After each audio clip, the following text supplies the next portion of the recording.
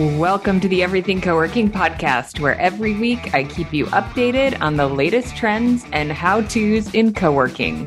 I owned and operated co-working spaces for 8 years and then served as the executive director of the Global Workspace Association for 5 years. And today I work with hundreds of operators and community managers every month, allowing me to bring you thought-provoking operator case studies and inspirational interviews with industry thought leaders to help you confidently stay on top of what's important and what you can apply to your own role in the co-working industry. Welcome to the Everything Coworking podcast. This is your host, Jamie Russo. Thank you for joining me. So I am recording this after returning from the Global Workspace Association Flex Forward Conference. And it was so fantastic to see many of you in person. Most of you not in person, but some of you in person. I am so grateful when I get to meet you in person and spend a little bit of time. Although the conference always goes so quickly. Even so, I used to run the conference, and this is my first year of us hosting the conference. The GWA hasn't hosted the conference in 2 years, since 2019. But I was not in charge of anything except for participating in a panel and moderating a panel. And we hosted an Everything Coworking happy hour at 25 North. Thank you to the team at 25 North Coworking in Frisco, Texas. If you're listening, you guys are amazing. Such fantastic hospitality and, of course, a beautiful space. Shout out to Casey for giving us a tour of the space with all of the Mara Hauser voiceovers. Thank you to Mara for hosting. And what else do? We did a workout. I volunteered Shlomo, who is the founder of Bond Collective, that we would co-host a workout. But when it came down to it, he really was in charge of figuring out what the workout was. And if you're watching on YouTube, I'm wearing my Dallas Cowboys t-shirt, which I picked up at the pro shop. The Omni in Frisco is right next to the Cowboy Stadium. It was super fun. I worked out twice at the Cowboy Fit. We got to see oh my gosh, I'm going to blank on the name.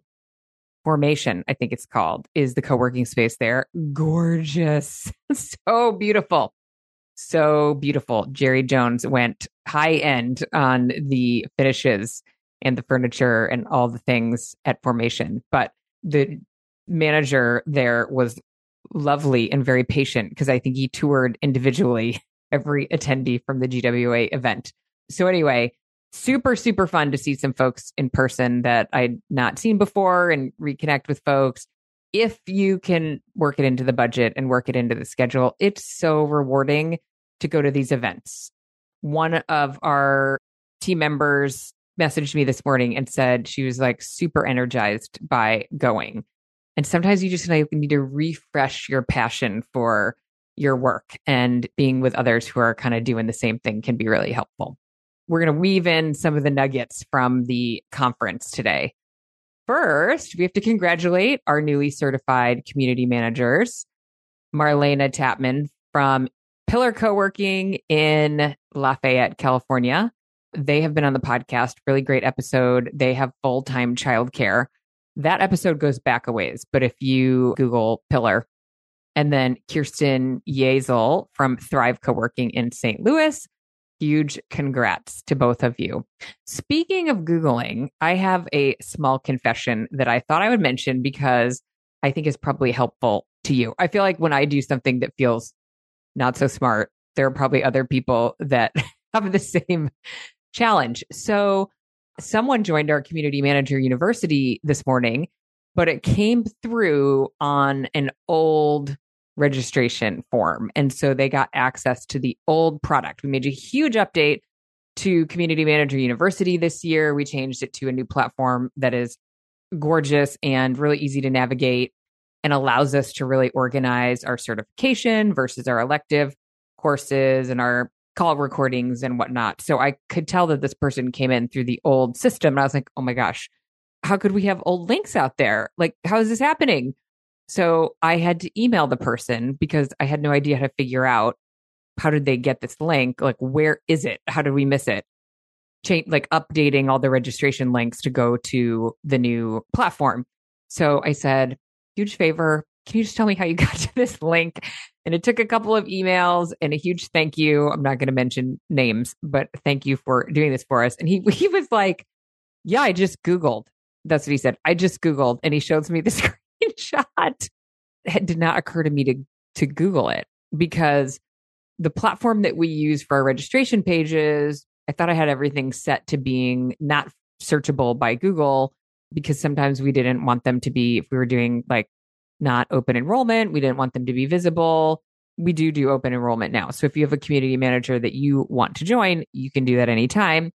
And it's as simple as Googling Coworking Community Manager University. And this gentleman found our registration page on Google. And so anyway, the lesson is Google yourself, not just your name. We all do that sometimes. Google your business, Google anything, like any programs that you have or events. It might surprise you at what comes up, because I was quite surprised by the screenshot that he gave me. So anyway, so many things to work on in terms of our online presence. It's never over. That was kind of our series last month. And this month, we're talking about the co-working business model. So today, we're going to talk about the co-working real estate model. And I've tried to include a few little nuggets for those of you who are not new. If you're new, it's always good to be kind of just thinking like broadly about what's possible, what are the potential approaches to take in your business. If you are not a new operator, hopefully we're sprinkling in a couple of nuggets that might still be new. So we're just going to go simple here. Oh, really quick. We'll talk about that in a minute. Okay. So the 3 approaches to your real estate model. Your real estate model is super, super important because it is your business. And I talk about this all the time, but it's a weird business because it essentially, it's so correlated to your lease and your startup costs. You're not like making a widget and you need a place to make the widget and you need to pay rent in order to make the widget. You are selling the space.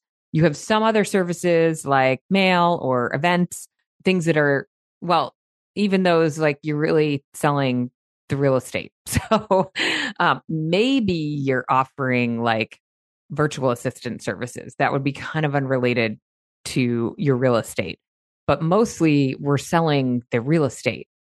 And there's lots of value that we wrap around that. But essentially, the lease is really, really, really important. So our real estate, not just your lease, your real estate model is really, really, really important because it's really the foundation of your business, unlike most other businesses that you might start.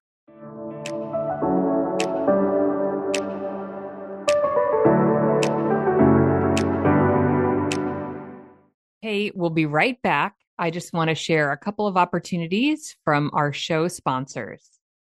As a co-working space owner, you are always looking to provide more resources and programming for your members, right? How about access to financial education and even investment opportunities? Well, Numina is the #1 community for freelancers and founders looking to grow their businesses. So, Numina and co-working spaces go together like peanut butter and jelly. We found that over 75% of our community already work in or are seeking out a co-working space. We'd like to help our members connect with you and find your space anywhere in the world. So join our co-working space directory. To be featured in our community and give your members access to a whole library of entrepreneurial resources and financial education programming, all at no cost to you, by the way, visit numina.pro/co-working to fill out an interest form. That's NOUMENA.pro/co-working. We will include that link in the show notes for anybody who's walking around and doesn't have time to write it down. You can find it in the show notes for this episode at everythingcoworking.com. Numina, financing the future of work. The amount of opportunity in the co-working industry is absolutely mind-blowing. It's projected to grow by $13 billion in the next 5 years. Just staggering numbers.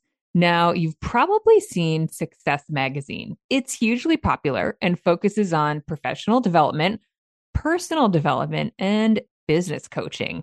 Well, they're branching out with their own franchised co-working business called Success Space. It's actually a brilliant franchise model with three revenue streams: recurring and on-demand revenue from co-working memberships, a full-service cafe, and Success certified business coaching for small business owners to executives. To learn more about this exciting new co-working business opportunity, check it out at successcowork.space. That's successcowork.space. We will link that up in the show notes as well. So you can lease, you can buy, or you can do a creative partnership. So we're just going to hit some highlights around each of those options. So the lease first. If you are new to co-working, you must not negotiate your lease without a broker. I get a lot of folks in the startup school who are negotiating things with no broker. And this is like a very dangerous path to go down. You also need to have a broker that understands the model and that is ethical and is very committed to making sure that you sign a lease that supports your business that you are presumably putting a lot of your life savings into. So the broker, again, it's hard for people to wrap their heads around the idea that you don't make money from another aspect of your business. Again, you're not selling a widget or a service. You're not like an attorney who needs a place to meet clients and therefore has to pay for real estate. You're selling the real estate. So the deal is a very, very big deal. You need the right size space. You need the right build out. You need the right lease length. You need the right free rent length. All of those things are so super critical. So you need your broker to understand the co-working model. And there are folks you can work with, like Casey Godwin. He gave us our wonderful tour at 25 North in Frisco. The group at AY, I co-host a podcast with Giovanni Pallavicini. So there are folks who really, really understand the model, and you want to at least have a conversation with those folks. They are very busy and cannot work with everybody. So they are going to have some parameters around who they can work with or not. Feel free to ping me. I always, kind of help prep folks in my startup school to have those conversations. And you can work with a local broker, but you have to quarterback that process. But please have a broker. You do not want to be negotiating with a landlord on your own, especially, unfortunately, if you are a female. Brokers, or even not, landlords know that you have never negotiated a commercial lease before. They know a lot about negotiating commercial leases, and presumably nothing. And it's a very, very, very big financial transaction. And so you want to get professional support. Okay. A couple of other things happening in the marketplace that I've probably mentioned here and there. Look for opportunities to get a turnkey build out and as much free rent as you can get. Anchor on 1 year of free rent with your deal. So you probably have to sign a 10-year lease to get that. A 10-year lease is great for this model as long as your deal is good and your rent doesn't escalate too much. You might end up paying for this turnkey build out and your free rent over time in your rent rate. So the landlord might say, sure, we'll pay for the build out and we'll give you free rent. And that rate is this much, or your rent rate is this much, or you can pay for the build out and not get free rent and your rent is much less. So sometimes it's about who's financing this. But if you don't have the access to capital to get into your first location, then it might work fine for you. Just make sure that the deal still works, right? You have to do your pro forma. You have to look at your startup costs. You have to run them through a model and make sure that you're not spending more on your build out than you can make over the lifetime of the project. I feel like I'm beating a dead horse on this, but I see it happen. It's always a big concern and why we run lots of numbers when we're looking at options. But I'm seeing folks get really great deals in great markets. They're getting turnkey build outs and they're getting several months of rent, free rent. And again, sometimes that's a trade-off around monthly rent rate. So you just have to look at your pro forma and you have to plug in the numbers and make sure that they work. But some really good deals happening out there. And on a related note, we talk a lot about creative partnerships and the idea that leases are risky. There's still lots of folks out there who love to do a lease because they get all the upside. So if you are a new operator, you probably have to lease or buy, which we'll talk about next. You're not going to get a management agreement or some other partnership. You have to take all the risk because you're brand new and nobody can figure out your risk profile because you don't have a track record in this business. But over time, your decision about your co-working real estate model is really about the risk profile of a particular deal or your risk tolerance at a particular point in time.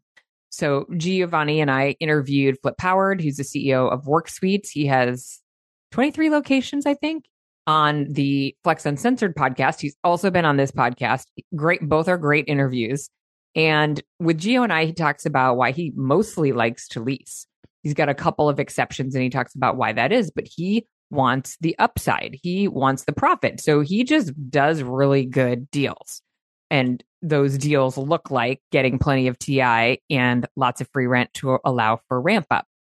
Scott Chambers will be on the Flex Uncensored podcast.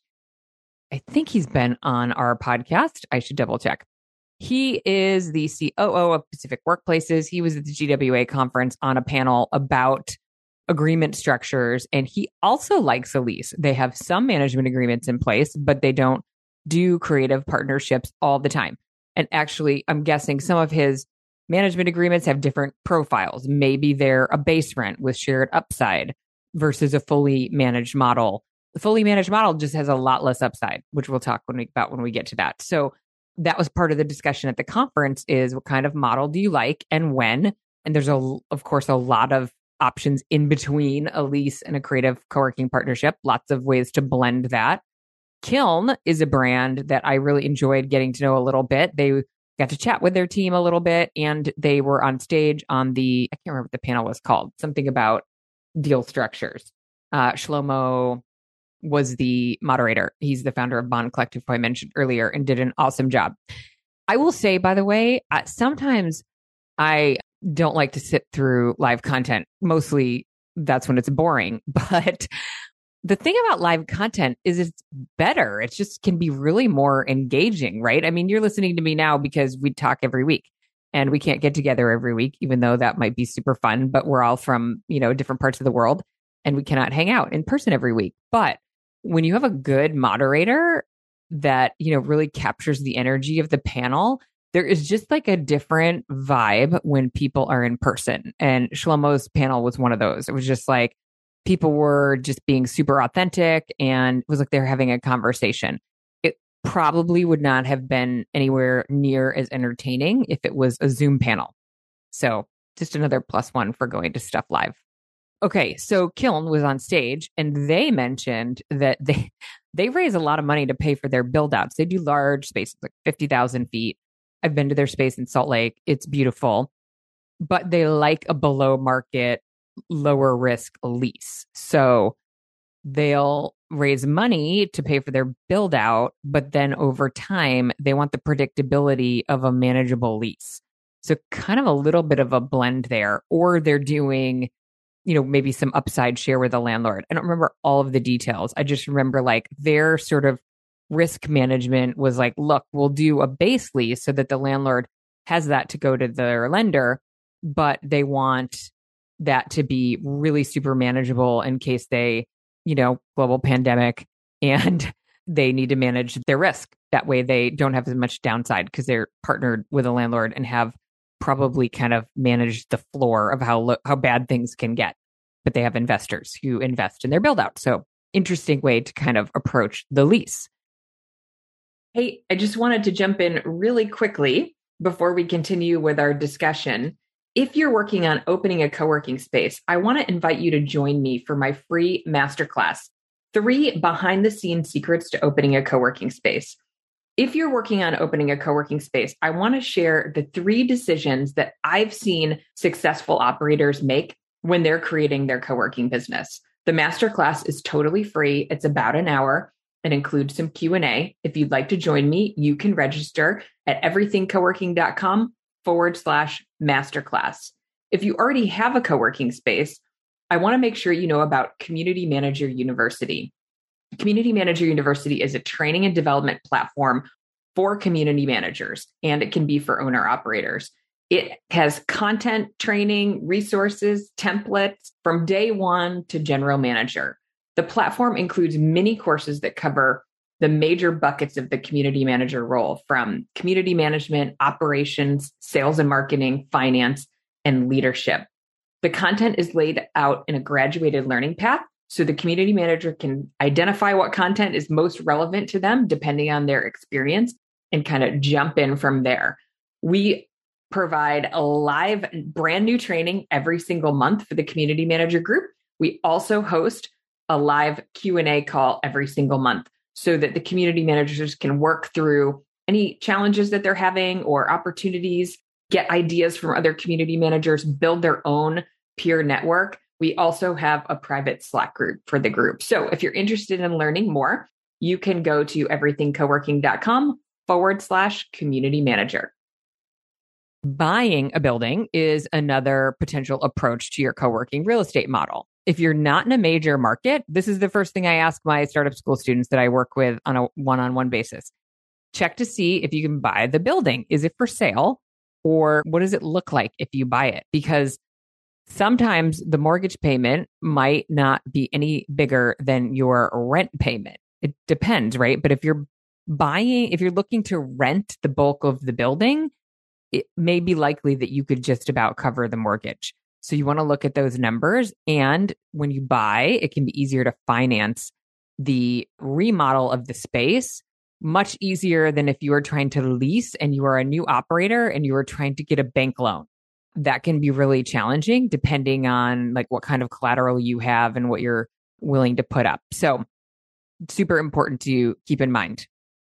The other thing about buying is you could make a smaller space profitable if you own the building. So again, if you're in a smaller market, you want to do a smaller space, buying the building can make the whole project more profitable than if you're leasing a smaller space. We talked about the challenges of smaller spaces on a recent episode, or trade-offs, I should say, but buying the building can help make a smaller space work. We did how I did this session on buying a building. And if you're an Everything Coworking Academy member, you have the recording to that. If you are not, you should join us, everythingcoworking.com/academy for all the details. And we had several folks who have bought buildings and run their co-working operation out of those buildings, talk about that process and kind of what the economics look like. And at least one of those operators had a smaller space because they owned the building. The other upside to buying is you have full control over design. You can leverage the outdoor space if you want. Whereas if you're in a building that's shared with other tenants, you don't control the outdoor space. Maybe you can use it, but you don't control it. You have full control over building use. Can using it for events, again, like indoor, outdoor event options, which usually are not an option if you're leasing. Door access seems like a little thing, but it can be really challenging to manage electronic door access if you don't own the building. There's some system on the front door, but then when you get to your suite, there's another system and it impedes the user experience. So lots of reasons to buy. And again, we have that How I Did This session, which I thought was fantastic. So then the third real estate model for your co-working business is a creative co-working partnership or a management agreement. This is generally not for first-time operators. The GWA had a panel on landlords getting involved in Flex, and Hines was on the panel, and Bridge. These are larger, more institutional, size owners. They own a lot of real estate and they partner with operators or do it themselves. When they partner, they're looking for operators with a track record of profitability. They definitely said that on stage. So they're not looking for first-time operators in their buildings. So you have to lease or buy your first location in order to get that track record down, which is why it can be super important to look for those turnkey deals with longer rent that can help you be successful. If you start with a lease that is really challenging, the rent's too high, you don't have enough time to ramp up, and you don't have the capital to get through the ramp up time, you can not be set up for success, which will not help you get the track record you're looking for to do that second location with less risk. Although I will say, related to the risk profile, make sure the deal terms have enough upside. This is kind of a topic I've been working through with some of our Academy members is, what are good deal terms for a creative deal structure? And thank you to a couple of folks out there who helped me work through this a little bit and kind of double check my thinking on this. But, you're sharing the bulk of the profit with the landlord because the landlord's paying for the entire build out. And so, generally there's some sort of monthly management fee. And then, there's some sort of like profit share. So if there might be a base rent and then you're sharing upside, or maybe there's no base rent, but the landlord gets the bulk of the profit in that scenario. And so you have to do many more creative deal locations to get the same cash flow as you do if you have a lease that's really successful. So it's really just kind of managing the upside versus the risk. There's a lot more upside if you sign a lease and the business does really well than in a creative deal structure, but less downside in the creative deal structure. So all about kind of trade-offs and risk profile. It is usually very difficult to make small spaces work with a creative deal structure, but not impossible. Craig Bowdy he loves to send me emails and tell me I'm wrong about things or challenge something. He was at the conference. It was awesome to see him. Craig owns DenSwap and is doing some creative, either he is or he's working with some folks who are doing some creative deal structures in the Denver market. And he, kind of shared the framework and said they're doing smaller spaces, and the way they have the deal structured, the operator is doing just fine. Craig and I, for the record, also share a birthday. Trade-offs, doing management agreements. This came up, someone shared, I will not name names, but I like to share things so that you kind of get the same perspective.